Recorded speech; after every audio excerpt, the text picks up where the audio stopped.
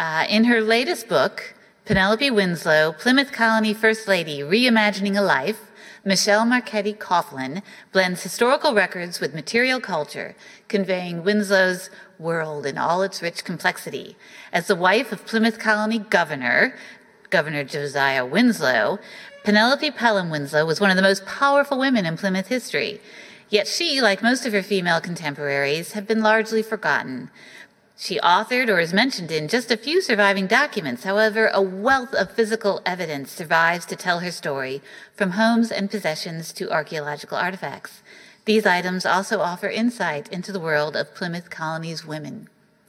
Michelle Marchetti Coughlin's an independent scholar and author of One Colonial Woman's World, The Life and Writings of Meheteba, I knew I'd screw this name up, Chandler Coit. Coughlin has been a Massachusetts Humanities Scholar in Residence and recently guest curated an exhibit at Pilgrim Hall Museum, Pathfounders, Women of Plymouth. She serves on the board of the Abigail Adams Birthplace and as a museum administrator at Boston's Gibson House.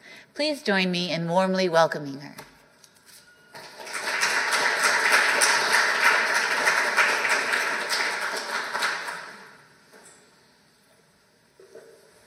Well, thank you all for coming here today, and I want to begin by thanking Victoria and Elsa and Mary for welcoming me here back to the Boston Athenaeum. It's a pleasure to be here.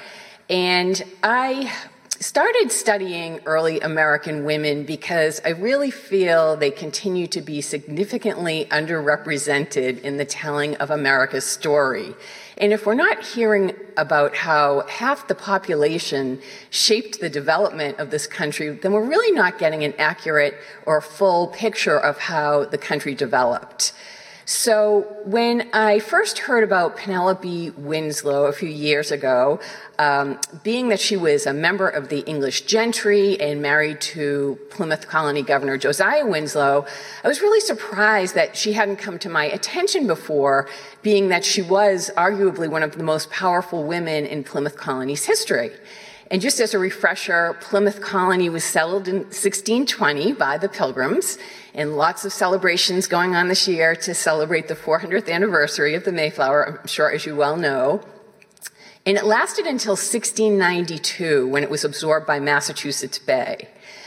And the reason why I likely hadn't heard of Penelope before is that she, like most other women, were overlooked by historians for a long time. Until fairly recently, historians haven't really considered women's experiences worthy of study because they largely took place outside the public sphere. And also, Penelope, like most of her female contemporaries, didn't leave behind much in the way of writings. Unlike Meheteba Coit, the subject of my first book, there's no juicy diary to tell us what her days were like.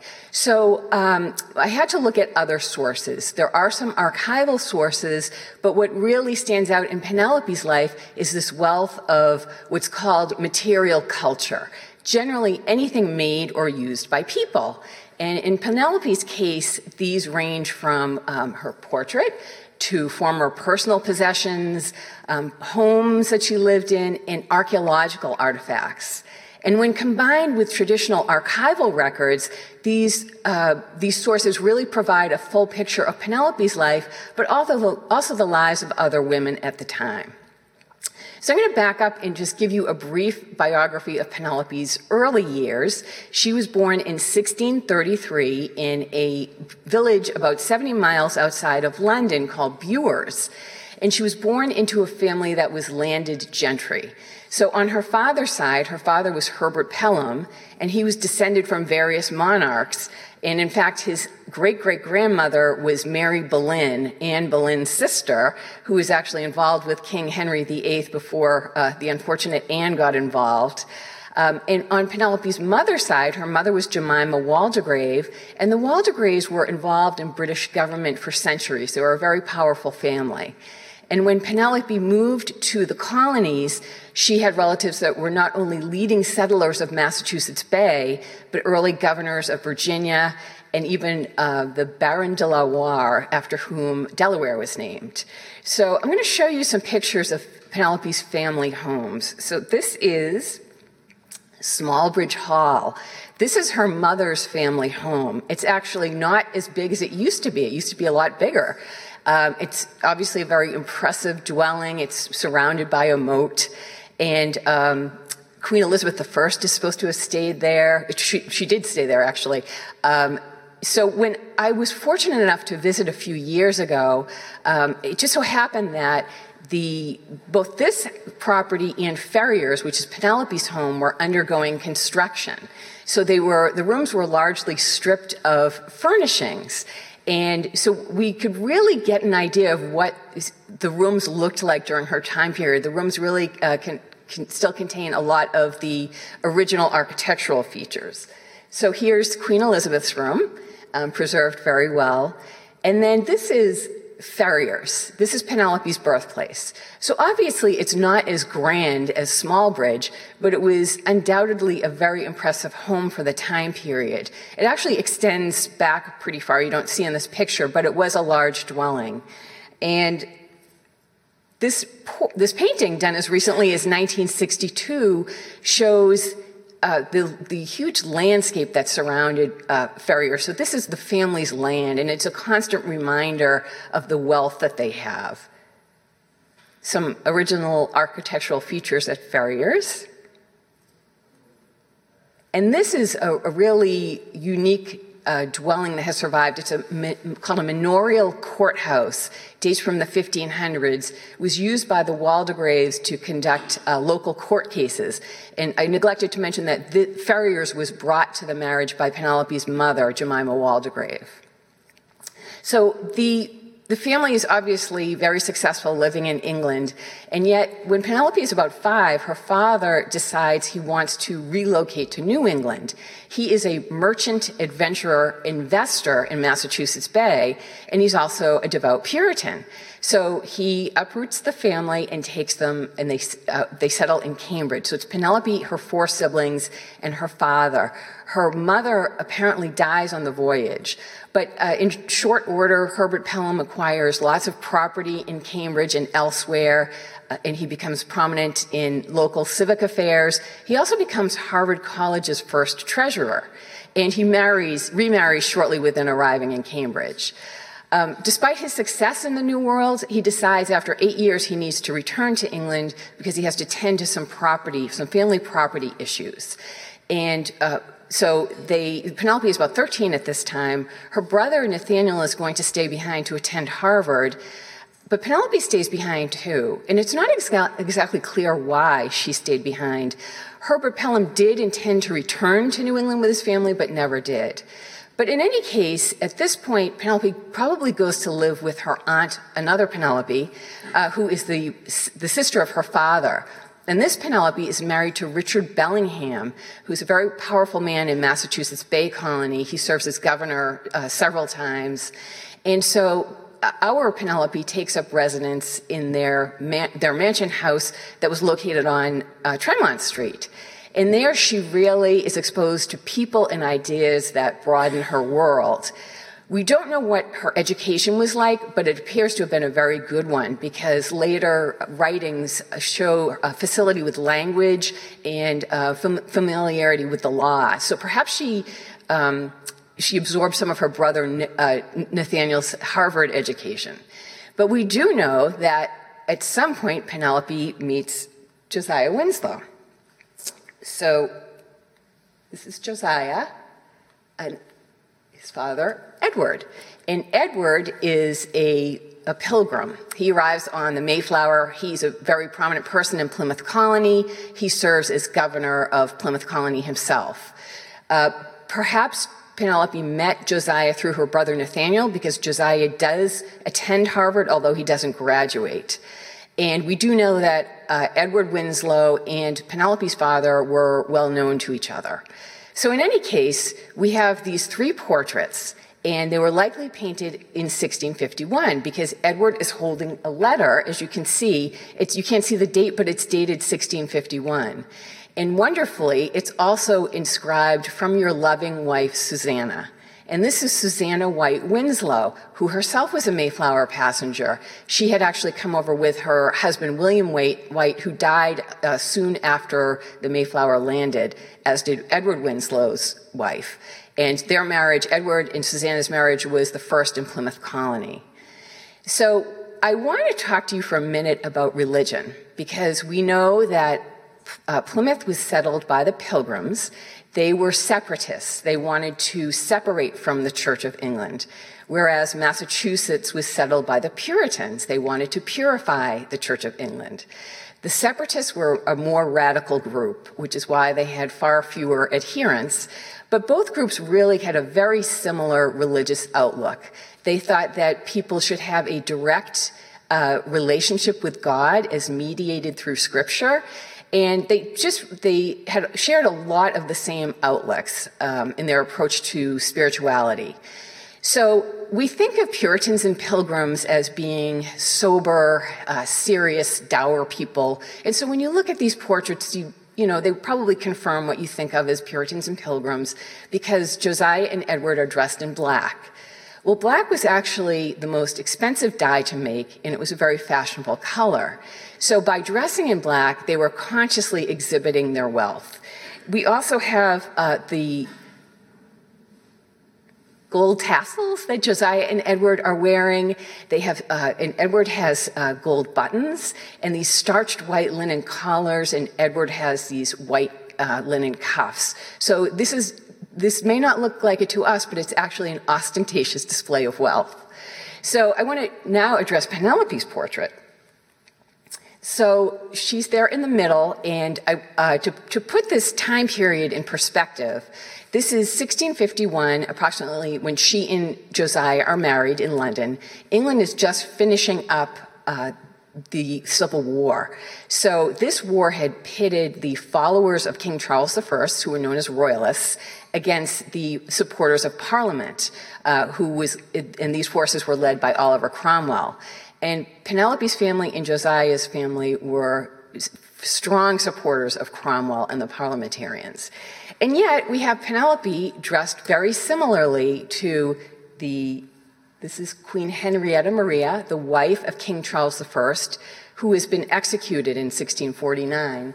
And this is Charles I's daughter, Princess Mary Stuart. And so if you take a look at starting with Henrietta Maria, who is actually a fashion icon for her time, Penelope's clothing looks very similar to hers, the colors, the shimmering fabrics. And as far as Princess Mary Stuart goes, Penelope's hairstyle is very similar, as is her head covering and her gold choker necklace. So she's consciously modeling herself after the highest echelon of society by dressing this way. And there are very few women's portraits that date from the 1600s in New England. Those portraits that do exist show women, wealthy women, dressed according to their status, but their clothing is more modest. In Penelope's case, her hair is uncovered, which is, for Puritan New England, would have been very unusual. And as you can see, her dress is kind of draped off her shoulders. So I think it's a little rebellious that she chose to dress in this way. So the three portraits of Penelope, Josiah, and Edward are shipped back to Marshfield, Massachusetts, where the family lives, the Winslows live. And the portraits descend through the family until the 1880s, when they're donated to Pilgrim Hall Museum in Plymouth. And you might be familiar with Pilgrim Hall Museum. It has the largest collection of pilgrim belongings in the country. It's also the longest continuously operating museum in the country. But in any case, the portraits have long been displayed nearby there are several Winslow possessions at Pilgrim Hall. There are a number of Winslow possessions, which is wonderful. But the most iconic possession belonging to Penelope is this shoe. So it was formerly a salmon pink color. It's silk. It has this very ornate silk on it, a silver silk lace. And so the story that came down with the shoe was that it was worn by Penelope at her wedding. And the shoes were actually passed down through the family and supposedly worn by subsequent generations of family brides. They were separated in the early 1800s, and one of the shoes eventually went to Pilgrim Hall. The other shoe is still in the family, and a big stir was caused as recently as the 1990s when the owner of the second shoe discovered its mate's existence at Pilgrim Hall and arranged for both shoes to be exhibited together. But there's been even more of a shakeup in the interpretation of the shoe with the recent revelation that this was actually a man's shoe. So when I first started working on Penelope, I was talking to the then curator of Pilgrim Hall Museum, Stephen O'Neill. He happened to mention that a British footwear historian had been at Pilgrim Hall, and she mentioned in passing that she thought that the wedding slipper was actually a man's shoe. So, of course, I had to follow up on this, and I obtained expert opinions from 3 different curators. They all confirmed that this was a man's shoe. So apparently salmon pink was a universally popular color in England at this time. Men were also wearing high heels. In fact, men were the first people to wear high heels, but that's another story for another day. And so the story just got mixed up down the line that these were Penelope's shoes. And so I think this story reflects a number of themes in Penelope's story. One is that hers, like the story of many early American women, is an ever-evolving story as new artifacts and information and interpretations crop up. And also, a lesson is to be learned here is that we need to, not bring our contemporary notions of gender-based ideas in fashion, et cetera, in behavior when we look at historical materials. But just as a footnote, sorry, I didn't mean to say that, the interpretation at Pilgrim Hall has really been a little topsy-turvy now because the docents are very unhappy that this romantic story of the wedding slipper it was probably actually Penelope's husband's indoor slipper. So this is just showing you on the left is some other formerly salmon pink men's high heels at the Victoria and Albert Museum. Obviously, they're not as high style, but it's just a similar example. And then to the right is a pair of Josiah's baby shoes that are displayed near the Winslow shoe at Pilgrim Hall, which is kind of a fun juxtaposition. And then over here we have a bag that is at Pilgrim Hall that is supposed to have been made by Penelope. It's 4 inches by 4 inches. It's a small bag. And the timing of the manufacture of this bag does coincide with the popularity of them in England. They were often made to give as gifts. They were often made to give as gifts to both men and women. So Penelope, if she did make it, may have given it to Josiah as a gift. The story that came down with the bag is that Penelope beaded it while on a sea voyage. And this is a great story, and I hope it's true, but there's no way to confirm whether or not that's true. And then on the right, we have what's known as a bodkin. And this is a blunt-ended needle. It's silver. It has holes at either end, and it has the initials PW. It descended through the family, and the dating is right, so it very likely was Penelope's. And this is it's a practical item that links her to other women of the time and it's also an intimate item because she would be using it to get dressed. She'd be using it to lace up her clothing, as did other women of the time, although most women of the time didn't have silver bodkins. And it also connects Penelope to the topic of motherhood, because at the time there were no maternity clothes. Women just took in their clothing and let it out during pregnancies. And so to the topic of Penelope and motherhood, she actually had a hard time having living children. Her first surviving child wasn't born until 1664, so about 13 years after her marriage, a daughter named Elizabeth. And then her second surviving child, her son named Isaac, was born in 1671, so about 20 years after her marriage. So Penelope and Josiah get married in London, we believe, and then they return to Marshfield. So they probably begin by living with Susanna White Winslow, Josiah's mother. Edward has gone over to England in 1646 on Plymouth Colony business, and he never returns. He dies at sea in 1655, so 4 years after the marriage. And at this point, Josiah inherits his estate. At some point thereafter, he and Penelope build a house right nearby Susanna's, and we're very fortunate because a number of archaeological excavations have been done at this site, and there are literally thousands of artifacts, some as small as just small pieces of pottery, but these archaeological artifacts can really help round out the picture of Penelope's life, supplementing the information we have from the archival records and the possessions that have survived.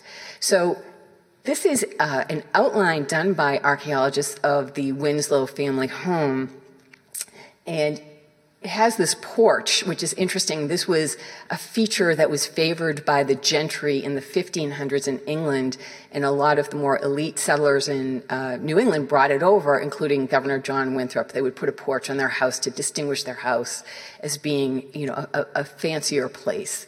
We have the larger hall, which is where most of the daily living took place, and then across from it, the parlor, which is the more formal room, which is where entertaining would have been placed, but also that Josiah would have conducted commercial, military, and government business. So Josiah really kicks off his career as soon as he and Penelope are married. So in the 1650s alone, he becomes the leader of Plymouth Colony's military. He succeeds Miles Standish, and he becomes involved in government, ultimately becoming governor of Plymouth Colony in 1673. And he's also conducting a lot of commercial enterprise from the home. And homes at this time were a lot different than they are now. Now we think of homes as private spaces. But during this time, there was not that delineation between public and private because people were conducting their businesses from their homes. And you may have heard the term deputy husband, which refers to a woman's ability to act in her husband's stead and conduct business on his behalf. Because the business is being conducted from home, wives are acknowledged to be very familiar with their husband's business. And so if their husband if he's ill or if he's away, men coming to the house to conduct business with the husband are happy to deal with the wife because they know that the wives are informed. And in Penelope's case, this takes on added meaning because this is where Josiah is conducting government business too. So she begins her life in Plymouth Colony with a lot of power because of her background, but also people coming to the house know that they need her influence on their behalf. So that because she can mediate messages given to Josiah, she can control access. He's traveling a lot on government business and on his own commercial business. So she's in charge of the estate a lot, and people know this. There's also a good example of just on a more regular scale of the way that women are involved in, I forgot to mention not just men coming to seek Penelope's favor on their behalf, but women coming on behalf of their husbands. And so we have these communities and these connections between women of the time that we don't often look at. So Penelope, as I said, she's conducting, I'm sorry, I lost my train of thought. So this is what I was going to say about average women. There is a deed, and there are many deeds that are witnessed by women from this time period, not just in Plymouth, but all over New England. Because, as I said, the government business is being conducted from the home. Women are in the home, and they're witnessing these deeds. And there's one where Penelope and another woman who may have been her friend visiting, they both witness it. And on the surface, it looks like just an ordinary deed having to do with the maintenance of a bridge, but it's actually an important part of colony infrastructure, and it just shows how women are involved on all of these different levels on helping support the development of this colony in New England. This is just a diagram of the upper level of the house. It was actually 3 levels, but we can see the hall chamber, which is obviously the largest chamber. In the inventory taken following Josiah's death, it mentions that the widow's bed is in the hall chamber. So clearly this is the master bedroom. This is one of the many possessions at Pilgrim Hall, this very stately chair. it would have had a cushion on it, but you can imagine that Josiah sitting in this chair being very authoritative and the impression that he would have given to visitors. And these are two very evocative items. The plate, it's a Delft plate. It speaks to the level of transatlantic trade that's going on during this time period across the New England seaboard. And we tend to think of the Pilgrims in particular as being isolated and insular, but it's not the case. There was in Boston, obviously, but also in smaller seaport areas, there's lots of trade going on, and so people are getting all of these goods are coming in, and ideas and people, and so their worlds were broader than we imagine. And then on the other side is this wonderful cradle, and so this was supposedly brought over on the Mayflower by Susanna White Winslow. She was Susanna White at the time. She was pregnant on the voyage, gave birth to her son Peregrine, who was the first Pilgrim child born in Plymouth Colony. And so she is supposed to have brought over this cradle. It did descend through the family and may perhaps have been used by Penelope. So now to get to the archaeology. So as I said, the artifacts really help round out the picture of the information we get from written records and from the other material culture. So we think of Penelope possibly as a seamstress if she made that purse, and also her interest in clothing. And speaking to that, this is a very fine bone needle case that still contains the pins, which is really great. And all of these artifacts are at Plymouth Plantation. Scissors, now these, we can't say definitively these were Penelope's scissors. They date from the period of her residency on the property. They may have belonged to another woman at the time, but there's a good chance that some of these items did belong to Penelope. So scissors, again, it's like the bodkin. It's a more prosaic item. All women would have used scissors, whether they were doing fine embroidery or just daily mending. Now, does anyone have an idea what this item is? I had no idea. It has to do with clothing. It's called a goff ring, and it's used to iron ruffles. So it's had a very specific function, and obviously would be used by people who could afford to have ruffles on their clothing. So, and then we have here, this is just a knife, just one of many artifacts that speak to the family's dining habits. There were knives and there were spoons found on the property, no forks because they weren't widely in use in New England yet. But there are also things as, seemingly mundane, but can provide interesting insight as animal bones that tell us what they ate. So they were good English people. They ate lots of beef. Then we have some items that give insight into family life and childhood.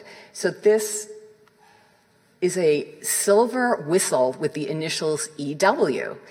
And we're not sure who it belonged to, but it may have belonged to Penelope and Josiah's daughter, Elizabeth.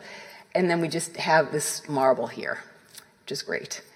Now, also on the property, we have lots of native artifacts that predate the Winslows' residence, because of course there was a native presence in New England for a very, very long time before the settlers came. And the native artifacts are wonderful because they give insight into the native experience where, we don't have a lot of records that can give an unbiased look into the native history, because the written records that do exist, many of them are biased because they're written by the colonists.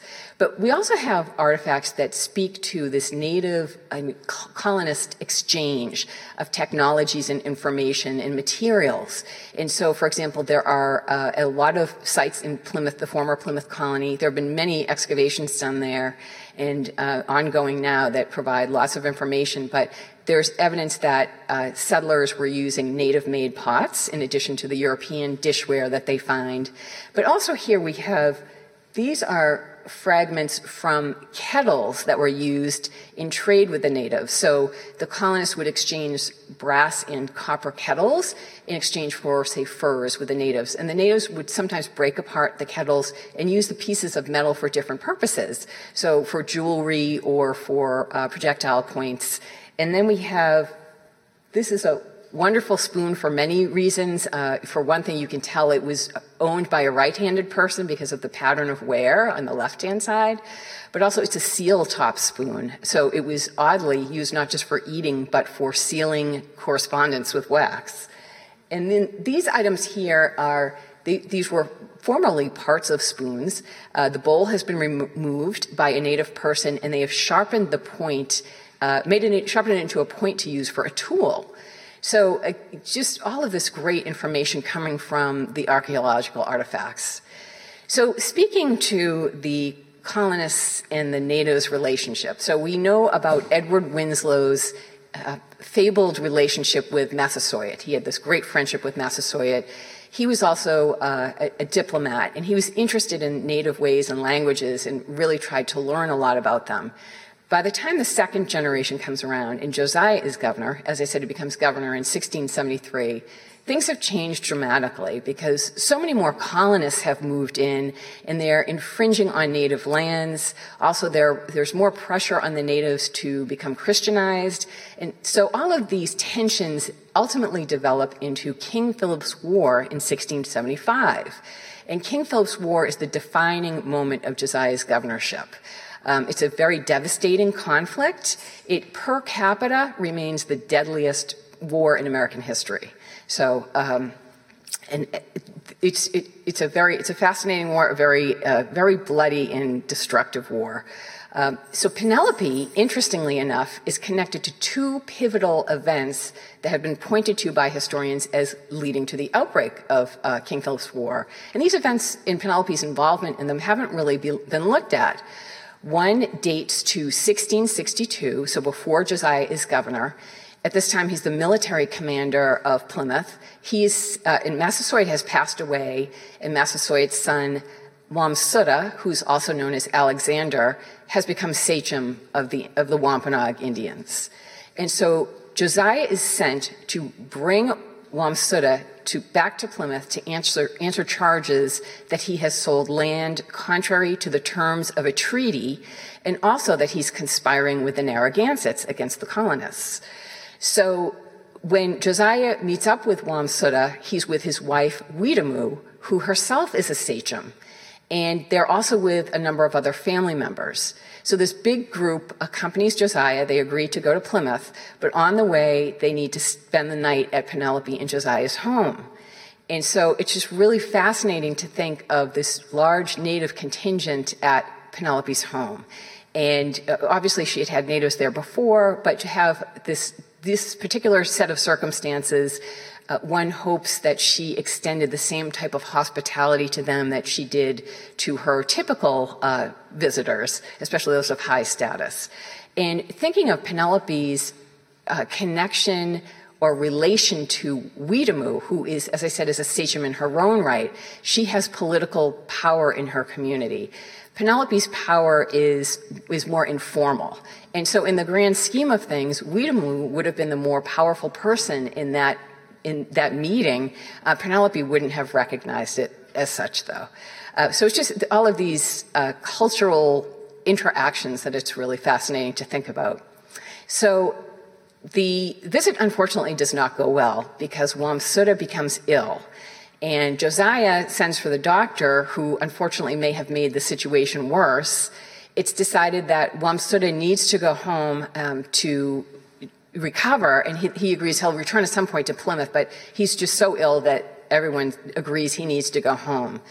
Unfortunately, shortly thereafter, he dies, and it's believed that by his brother, Metacom, who then becomes sachem of the Indians, he's also known as Philip, and by Wamsutta's wife, Weetamoo, that Wamsutta has been poisoned, perhaps by the doctor or Josiah. So then fast forward to late 1674, Josiah is governor, and an Indian man named John Sassaman comes to the house. Now, John Sassaman is a Harvard-educated Christian Indian. He has ties to both the native communities and the colonists. And he comes specifically to warn Josiah of Philip's plans to attack.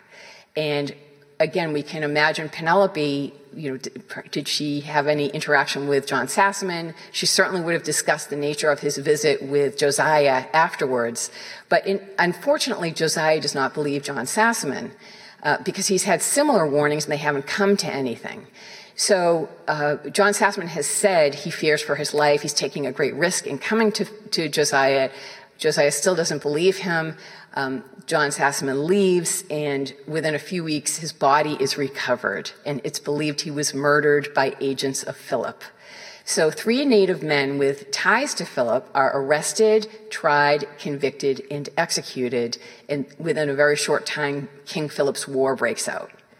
So Josiah, knowing that Philip has this personal animosity toward him because of what happened with Wamsutta, makes arrangements for Penelope and their 2 children, their 11-year-old daughter Elizabeth and their 4-year-old son Isaac, to go take refuge with Josiah's sister Elizabeth, who's up in Salem. She's married to George Corwin. And so Penelope and her children, like so many people on both sides of the conflict, becomes a war refugee. And we know that she had a difficult time with this experience. There is a wonderful letter written to her by Plymouth Colony Secretary Nathaniel Morton, who is a friend of hers. And the letter is undated. It's actually here at the collections of the Boston Athenaeum. And it's a wonderful letter because it's trying to help Penelope with the spiritual crisis that she's undergoing. And it's, as I said, it's undated, but it appears to be from this period. And so this letter is just so wonderful because it provides insight into her spiritual life, her interior life. It's a real difference from all of this, many of these other pieces of, these other types of sources that testify to her status as a wealthy, self-confident, and elite person. This really shows her vulnerability and gives some insight into her interior life. So the family is sent up to Salem, as I said. Josiah writes this letter to Massachusetts Governor John Leverett, and he tells him about the outbreak of King Philip's War because it's happened down in Plymouth Colony. And he mentions that it's a very dramatic letter, that he sent his family away for safety, that he has fortified his house, and that he will hold his house as long as a man will stand by him. And so what's really eerie is that there are, and it actually provides such an impact that complements the archival record, is that there are traces at the home site, the Winslow home site, that bear out Josiah's writings in this letter. So, for example, there are post holes showing that there were fortifications built around the house. There are a number of pipe stems dating from this period that indicate they were likely left by soldiers on guard. There are remnants of bullets and guns. So there's some bullets, pieces of guns that testify to Josiah's ample military defenses. And then also testifying to his interest in high style are things like this, the high style bridle and bit here, and then these military buckles here. So in any case, the war comes to an end within about a year. 1676, Penelope returns home and the children return home. And the evidence is that she helps Josiah restore his reputation with King Charles II following this conflict. So as we said, King Charles I had been executed.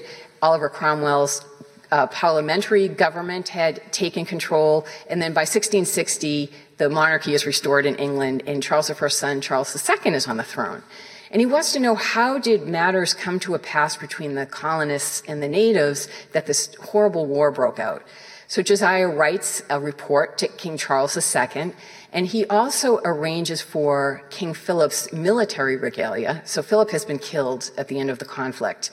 And there are these fabulous wampum belts and some other pieces that Josiah arranges to send to England. But Penelope's hand in this is clearly seen because they are going to be sent to her brother Waldegrave, who has inherited the family home Ferriers back in England. And so, unfortunately, Waldegrave appears never to have fulfilled this trust because the report in the wampum belts never arrived at court. So there's there's actually a contemporary relevance to these wampum belts because there's a Wampanoag scholar, Paula Peters, who is currently searching for these wampum belts, and she's also involved in a larger scale wampum project.